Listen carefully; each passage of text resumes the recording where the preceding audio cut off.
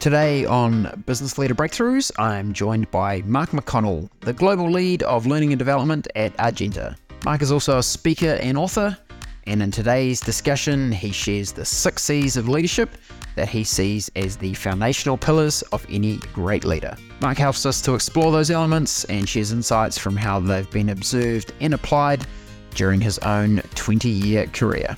Mark then gets personal and opens up about the inspiration behind his book, The Prime of My Days. This was such an enjoyable conversation, and I'm certain you'll take away some great nuggets.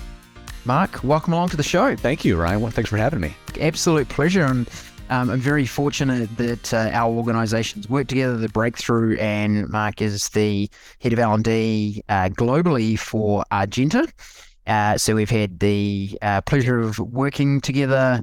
We managed to connect in Mark's home state of Iowa a few weeks ago, and interestingly, just connection straight away, and just saw a depth of knowledge that I was sure our podcast audience would be delighted to hear from. So we've managed to get it arranged, and it's great. So Mark, how about we jump into some fast fact questions and get the audience to know you a little bit. Are you a breakfast or dinner guy? Gotta go breakfast there. I mean, it kind of depends on what's for dinner, but if I had to choose just off the cuff, because breakfast is good any time of day. So I like what you've done there. And we're used to hearty farmers' breakfast here in the breadbasket of the world. So we'll take breakfast. Got it. Yeah. Wow. Yeah. It does. It sounds like it is the meal that could be any time of the day. Okay. On holiday, would we find you bungee jumping or on the pool lounger relaxing? I would probably be on the pool lounger. I mean, the bungee jump would be fun, but if I had to choose, I don't get to relax as much as I'd like to. So let's stick by the pool. And we won't spend too much time into digging in why you didn't get time to relax. There's a whole bunch of little reasons, shall we say, that's the case? Sure, absolutely. Okay. And when you're reading, and you're an author yourself, and we'll talk a bit about that during the show, but when you're reading, do you like the convenience of the electronic, or do you like the real thing? I'm one of those people who, because of my age, I grew up in an analog world, but now I inhabit a digital world as an adult. And because of that, I still go back to the tactile experience. Give me a good old fashioned paper book. Are we willing to do signed copies of your book for the show? Absolutely. Okay, we'll talk about that a bit later. Cats or dogs? Dogs, for sure. We're definitely aligned on that one. Cats are all about what have you done for me lately? Yeah. How does that saying go? Cats have slaves and dogs have masters? Absolutely. Yeah, so much truth in that. So nothing, if you're a cat lover and listening, nothing against you. So. And routine-wise, Mark, are you an early riser or a night owl? Oh, I'm a consummate night owl. I would rather start a meeting at 10 p.m. instead of 6 a.m. Well, this kind of works for our time zones, does it? It does. Nice. And if you were choosing a movie to watch, would you be choosing a thriller or a comedy? Ooh, that might be the hardest one to answer. Younger Mark might say thriller, but if I had to answer today, I'd probably say comedy. Just because I think we all could use a laugh in today's world. Indeed. Yeah. I think there's some truth to that. Laughter is the best medicine. And yeah, we can maybe take ourselves a little bit too seriously these days. So yeah, I understand where you're coming from on the comedy.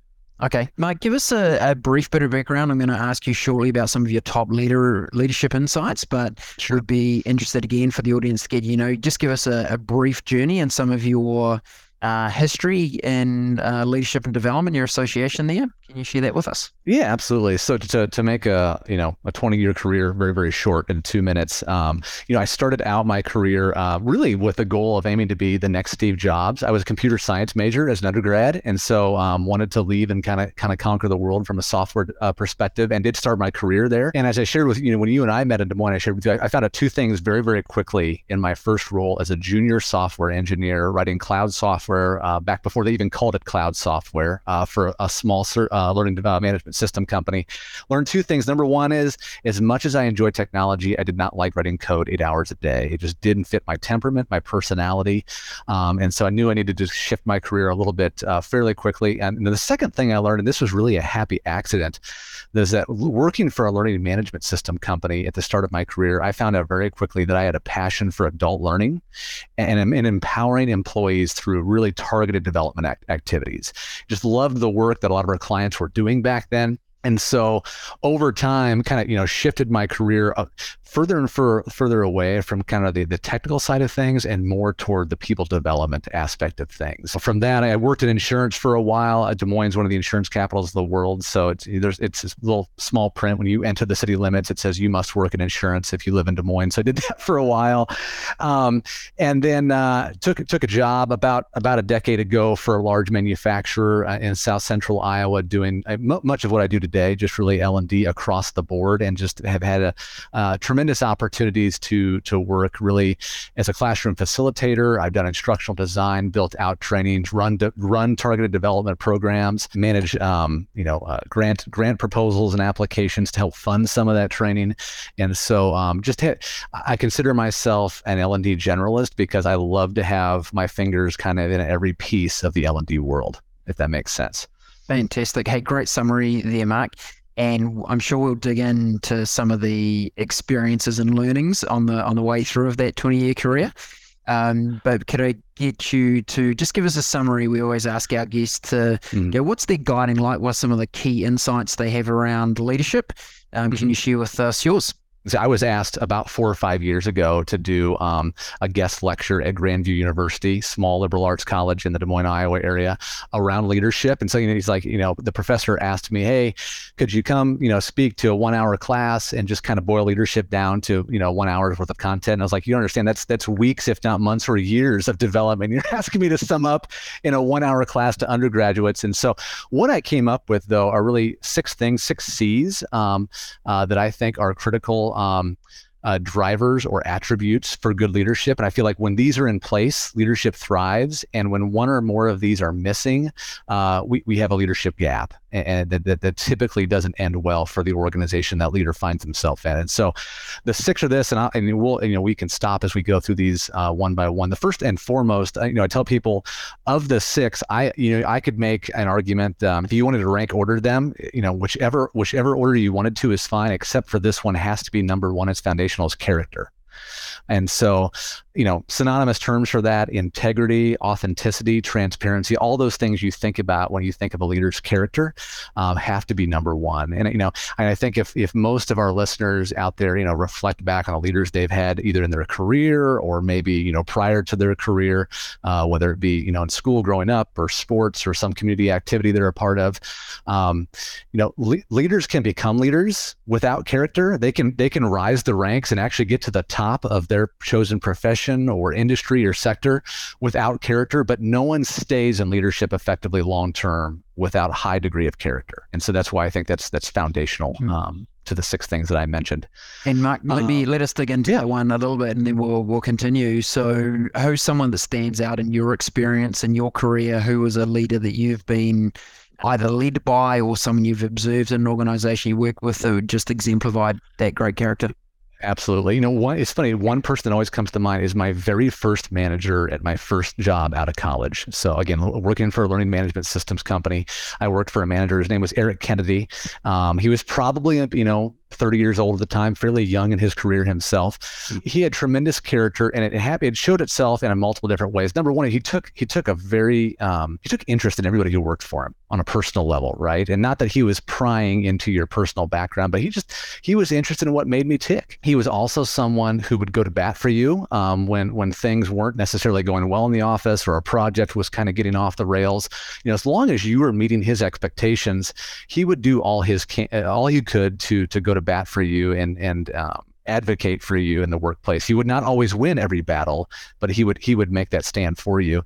And the last thing, that I have found to be incredibly rare over the course of my 20-year career, I actually mentioned in my book, he was a leader who, when he got it wrong, actually would apologize to those he led. Which is an incredibly rare thing. In fact, I worked at an organization for 8 years where I never heard an apology on any topic from any senior leader in the entire 8 years I worked there. And so it's one of the things, I tell people, if you want to see, where character comes from, look for somebody who's willing to own their mistakes.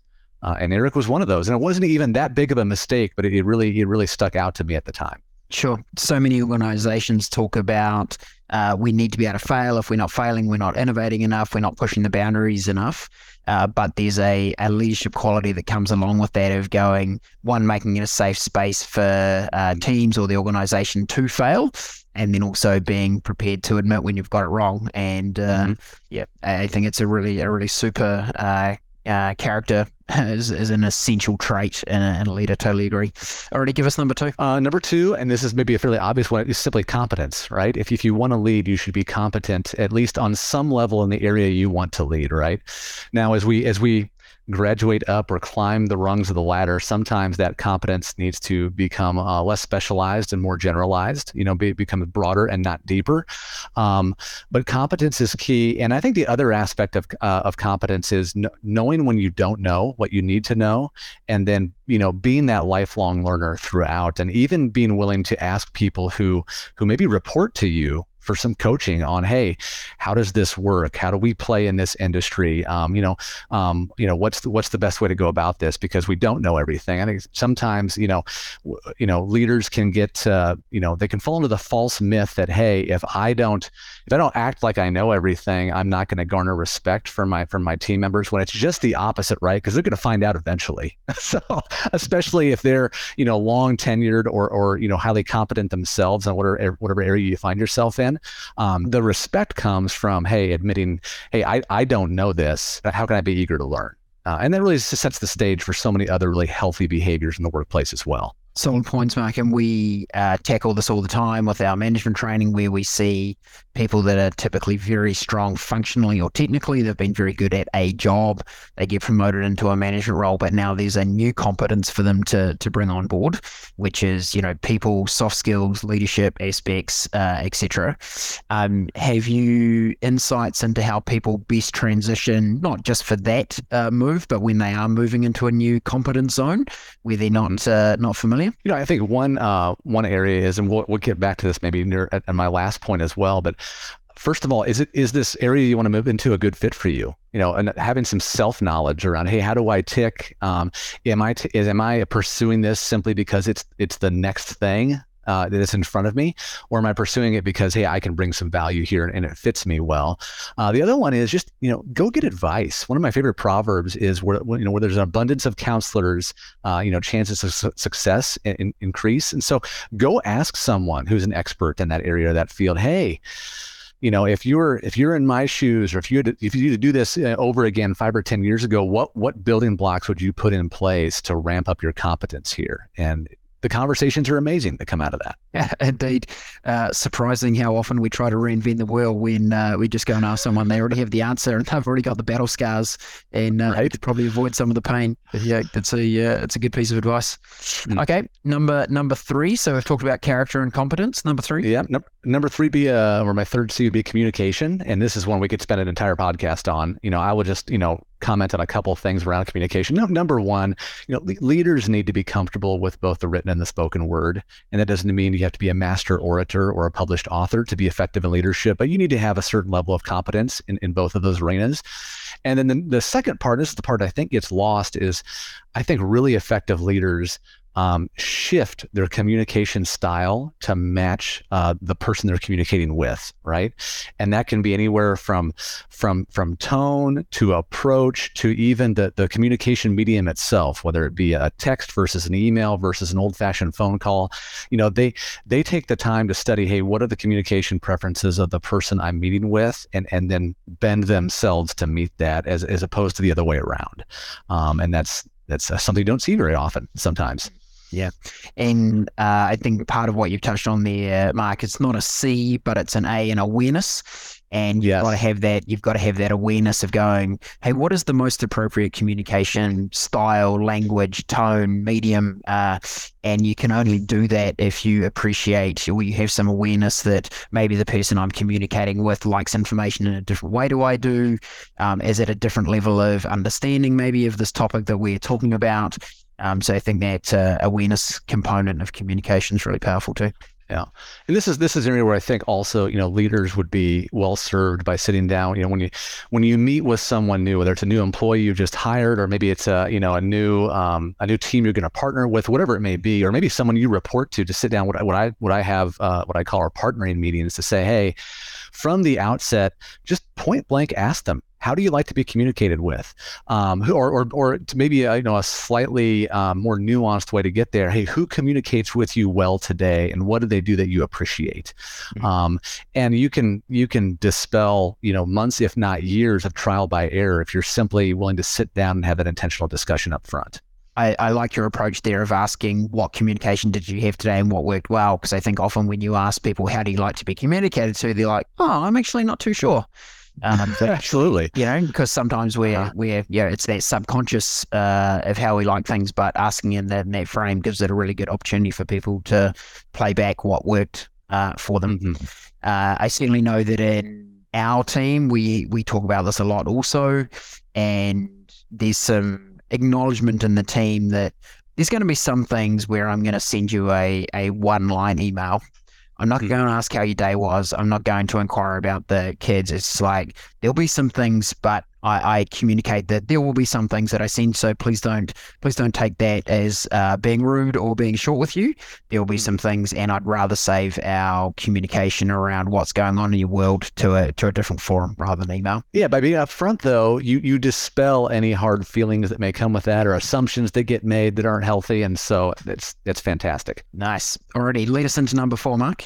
Number 4, and this is one that you'll cheer for, given the Breakthrough's philosophy on leadership, is coaching, right? And so one of the things, if you were a Breakthrough client or a prospective client listening to this podcast, one of the things that I love about Breakthrough's philosophy and what they bake into their development programs is the coaching component, how important that is. So, and coaching from 2 perspectives. Number one, as a leader, you have to be an effective coach, right? You have to, if you use the analogy or the metaphor of whether it be a football coach or whatever sport it may be, how do you impart skills over time in an effective way, in a way that meets the timing of someone's individual development, in a way that's going to stretch them, and in a way that's going to encourage them. All of those things that go into being a good coach, are you willing to try to master those? Because that's part of being a good leader.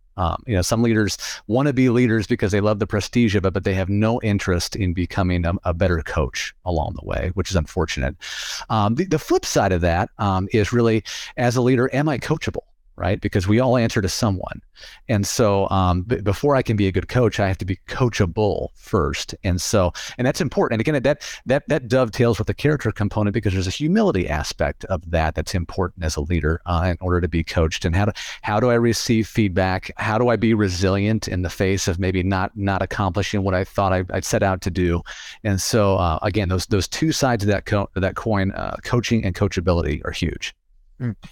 And Mark, if we have a listener in there going, I'm in a leadership role, I'd like to be doing some coaching, I'm not doing any at the moment, maybe I'm not too sure how I should approach coaching, what advice would you give around, baby steps? What are the first couple of things that they could do to start a coaching journey with their team? Every situation is a little bit different. Depending on the team they have, I tell people, start small. Right? If you're not having, consistent one-on-ones with your team, start there, begin scheduling those.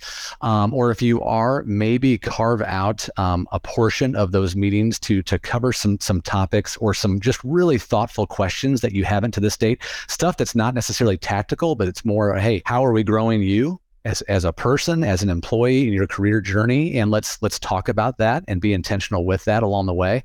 And the other aspect of, maybe if some of those things are happening, but you're speaking of it more from a mentoring component.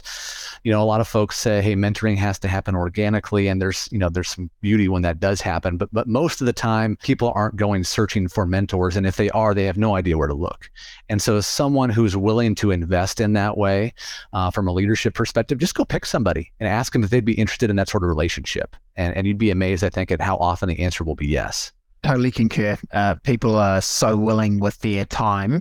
And I think the reflection for many people is, hey, I was in your shoes at one point, and I would have loved that if someone could have mentored me and given me some insight. So yeah, I've shared the same experience that people are amazingly willing to help out. Nice. C number 5. Number 5 is simply care, or care and concern for your fellow employee, for the person you lead. This is really just the human element of work, right? There's been a lot written, a lot said about just, empathy being a leadership superpower in recent years. And I could not agree more. I don't know why it's taken us this long to kind of come back to that, or come to it for the first time, some of us. And I think, this is where the pandemic did us a huge favor, because it gave us a global x-ray into maybe where the lines really got blurred between work and home life, and some of the struggles that people have away from the office, and how people bring those to the office and vice versa. And so, a good leader starts out from, hey, I'm going to assume there's a hardship in your life, right? Because everyone has them at some point in time. And so how do I offer genuine care and concern there, and really adjust my approach as appropriate in that, right? Obviously, the organizations, they still have a mission to fulfill. That, if it's a for-profit organization, they still have a profit to maintain. But, that can certainly be done and still be human at the same time. And I would argue strongly that you will accomplish your mission, and you will earn a better profit if you're human first. And there is plenty of research and evidence to support that insight, Mark. Absolutely. Actually, organizations that follow a high performance culture, and a high performance culture is one that is seeking good outcomes for the organization, but also care for people, and a lot of things you've talked about already, that their bottom line results are substantially better than organizations that don't. So not much of a mystery to it. You almost feel like the blend of character and care go very closely together. Absolutely. I think we saw during the pandemic a lot of surface care being offered. Oh, look, take care of yourself. I know we've got a lot going on. Please, put yourself first.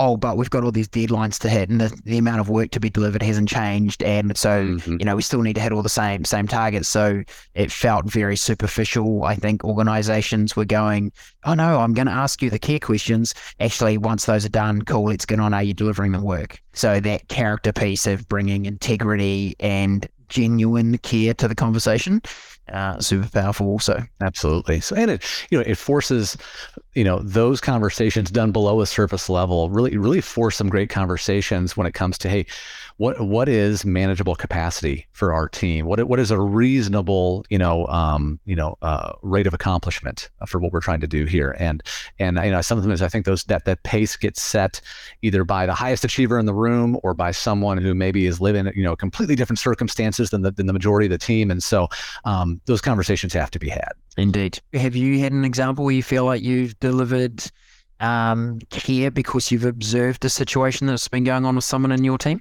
I won't give any names to Sure. protect people in their vulnerable states. But I had a coworker in my last role whose mother struggled mightily with depression and mental illness, and I could see I've had some experience in that personally in my own life and my own family, and so I have maybe a little bit more of a radar for that than maybe the average person, and so it was easy to see something was going on there. And we had already built a very high rapport and high trust relationship anyway. And so it enabled me to kind of ask some below the surface questions, hey, how is your mom doing? And what's the struggle here? And as she was able to share, and unfortunately, you feel a little helpless as a colleague because you can't fix that situation for them, right? But you can offer care and concern. And so, just a couple, the very simple things that we did. When her husband was on a business trip, my wife and I, cooked dinner for her and her 2 young sons and took it over because it was a heavy load anyway. I was able to provide her with a depression, mental illness resource that had blessed me to great degrees in years prior, with the hope that, hey, maybe this will shine a light a little bit on what you're going through.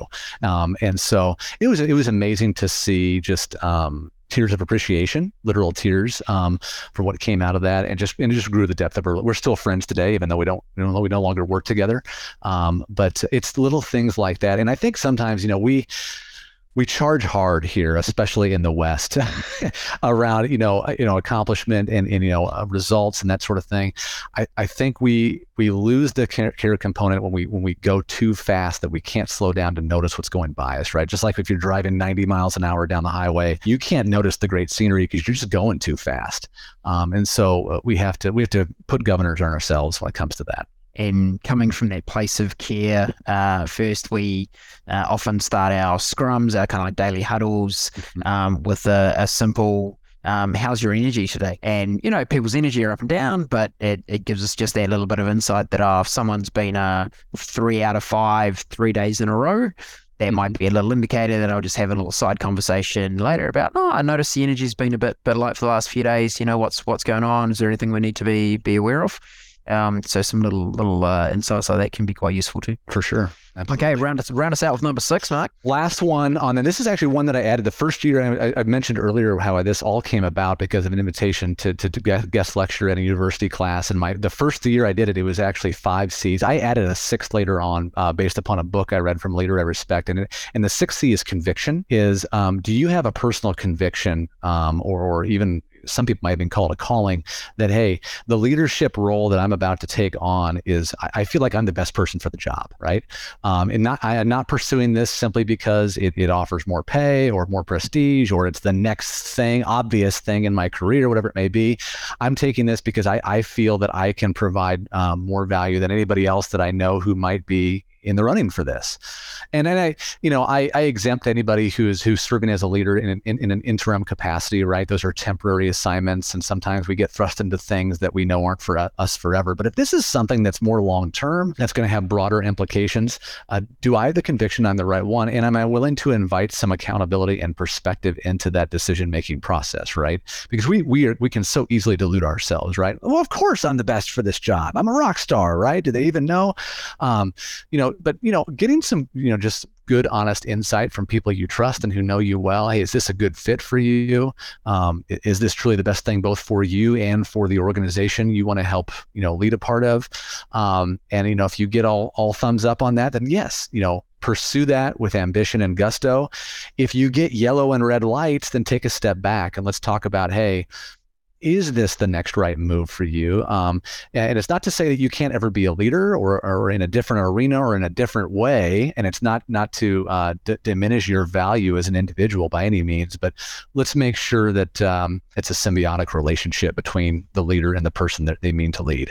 And Mark, I'm interested in how you would interpret kind of the flip side. We see a lot of people come through our programs and the one word that they use is, I have more confidence around my leadership and management capability. So they've really built their confidence. They have a much more sense of what they're supposed to do, how they can do it, tools and frameworks, etc. they can use. So how would you encourage someone to consider whether they've got the conviction for this role if they are stepping into a new era of competence? It's maybe they're not that person that naturally goes, yep, I can conquer anything in the world. I'll be fine. I'll just figure it out as I go. Maybe there's a bit of confidence challenge going on for them. How would you get them to think about that? Do I have the conviction piece in that scenario? Yeah. I think that is where people have to draw those Venn diagram circles of, hey, my expertise and the world's needs, and how do they overlap or overline, right? And so I think having people, and this is where we go back to coaching or to mentoring, where that's so important, right? Do you have people who can speak into your life and say, hey, the world, or at least your organization, needs this of you? And sometimes I wrote a blog article about this a couple of years ago. Sometimes the best leaders in the world are ones who never wanted to be, right? Because they were so humble of character. They're just like, I just want to continue to do my thing and do it well, but they had all of these C's in abundance, right? It's obvious to anyone who knows them well, to an outside observer, they'd be a fantastic leader because they have what it takes, but maybe they don't have a high level of ambition, or maybe they don't have confidence because they just have never had an opportunity to exert those attributes that they possess. And so that's where, again, having people who can speak that into you, that, yes, no, I see potential here. I think you can succeed and lead well, and this is why, is really important. I tell people, even if you're just in an individual contributor role in an organization, recruit your own personal board of directors so you have people like that who can speak that into you as you walk through the life of your career. And who's on your board of directors, Mark? The chairman is my wife, by all means, right? Got it. Smart move. No, I have some people no respect, either current or prior colleagues who I really respect through the course of my career. Whenever I go to make, if I'm considering a career change, right, or maybe even not a change, but a different maybe role within the organization I find myself, I will often go back to those people who've known me well, who've worked with me for years at a time, and say, hey, this is what I'm considering. This is what it looks like. What are your thoughts around this?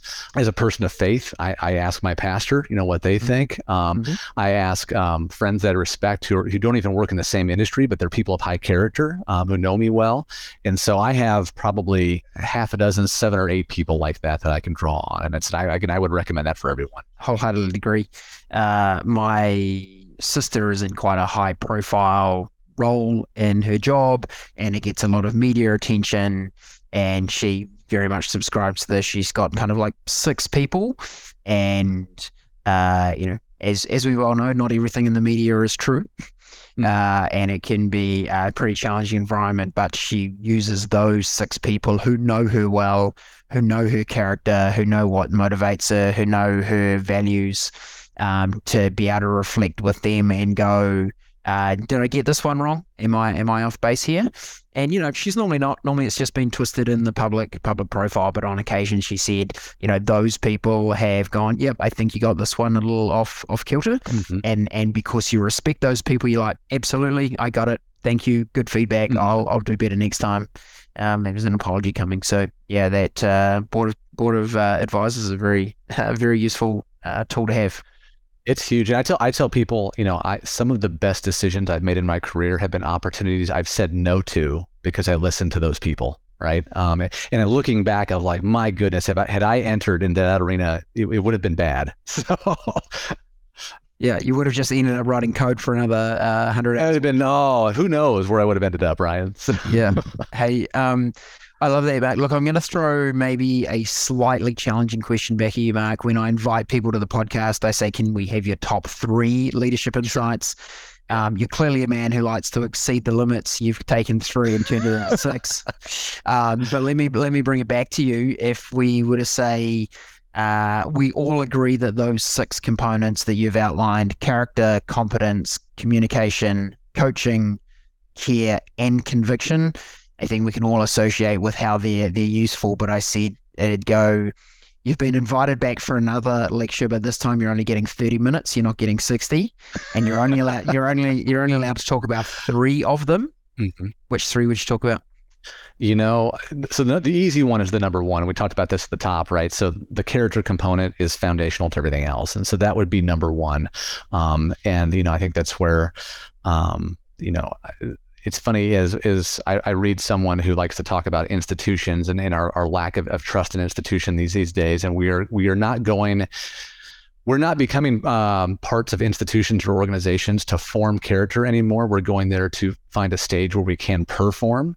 And that's a little troubling from one side of things. And so I worry about that. But character is absolutely the number one. And if I had to choose 2 others and whittle the list down to 3, number 2 would be communication, because as you well know, Ryan, you can't lead effectively without being an effective communicator. It can't be done. And so that would be number 2. And number 3, this would be the hardest one because I believe in the entire list, but I think it might be the last one we talked about is the conviction piece. And for 2 reasons. One is it gets down to what's our motivation to lead? Why do we want to lead, or why do we feel we have the capacity to lead? And number 2, again, it invites in perspective that we wouldn't normally go grab.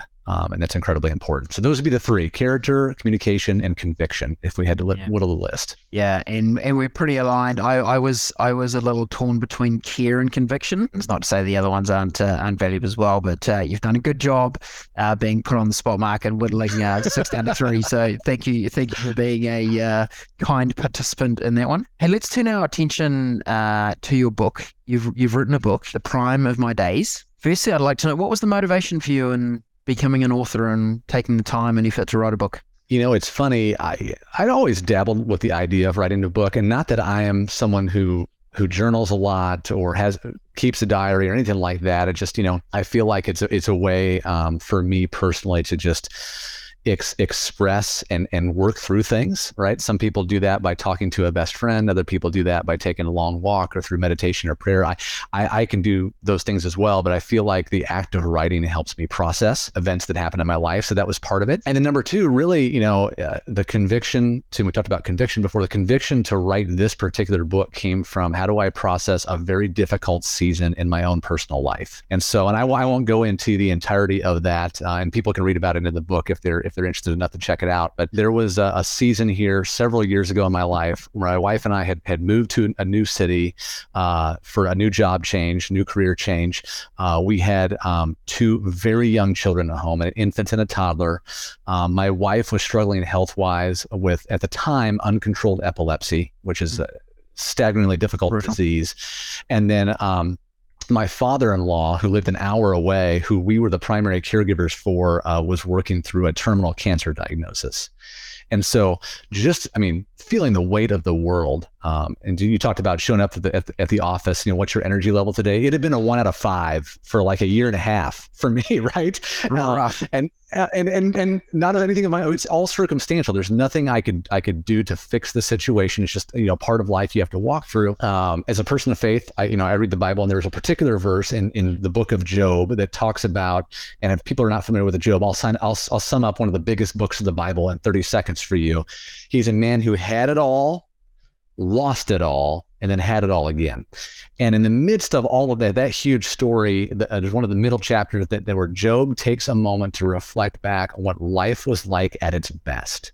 And he mentions 4 things in there. And in the phrase he uses in there, as I was in the prime of my days. And as I was reading through that in this difficult season, it hit me like a sledgehammer right in the forehead, because it was what was going through my head every day, but I had not been able to verbalize yet, right? Hey, this life is hard. It's a lot harder than it used to be. How do I get back to the prime of my days? What does that look like? And for someone in the annals of biblical scripture who kind of did it the right way, what can we learn from that? And so that was the motivation for the book. Fantastic. And in another 30-second chunk, if that's not unreasonable, what's the key message you deliver in your version of the prime of my days? What has been like kind of key insights that you've taken on board and been able to live with to take on that challenge and appreciate the good things in life and make sure you're focused on the good things? I'll mention there are 4 things that I mentioned in there in my commentary on the book of Job. One is around friendship and just how important community is. And I think we can all grasp a lot of that after the last few years we've experienced as a human race. And so that's number 1. Number 2 is just really around, and it also gets into that is what I call in the heading of the chapters, a seat in the square. What does belonging feel like? What does it feel like to be a member of a community? And that goes, so the friendship is at the micro level, like it's me and one other person, right? Or me or in a small group of friends. But how do I fit into this ecosystem that I call life, right? Whether it's at work, whether it's in my community, whether it's, other things that I'm a part of. And do I feel like I belong or not, which is incredibly important to our human health. The other one is just around, hey, how do I deal with scarcity and abundance? What does that look like? And what are healthy expectations around that? And then the other one, the last chapter is really around honor. What's it like to lead an honorable life? I tell people here in the West, we are operating in what I call, for the most part, a post-honor culture, and what the ramifications of that look like. And so I think we've lost a few things as a society because of that. And then also, at the very end, being realistic around, we wouldn't call it the prime of life if life was always great. And so what are healthy expectations around the seasons of our lives? So hopefully that sums it up quickly. That was a fantastic effort. And we will make sure we put the link to the book in the show notes so people can pick that up, grab a copy, read how they would like, whether that be on Kindle or buy the real thing. Absolutely. So, thanks for sharing with Mark. Look, as we round out this podcast, firstly, I'd like to say thank you for your contributions. Your insights have been super valuable. I've loved the conversation. Final question for you. If you were able to assume someone else's life for a day. Oh, my goodness. That's wild. Who would you be? Oh, my goodness. That's wild.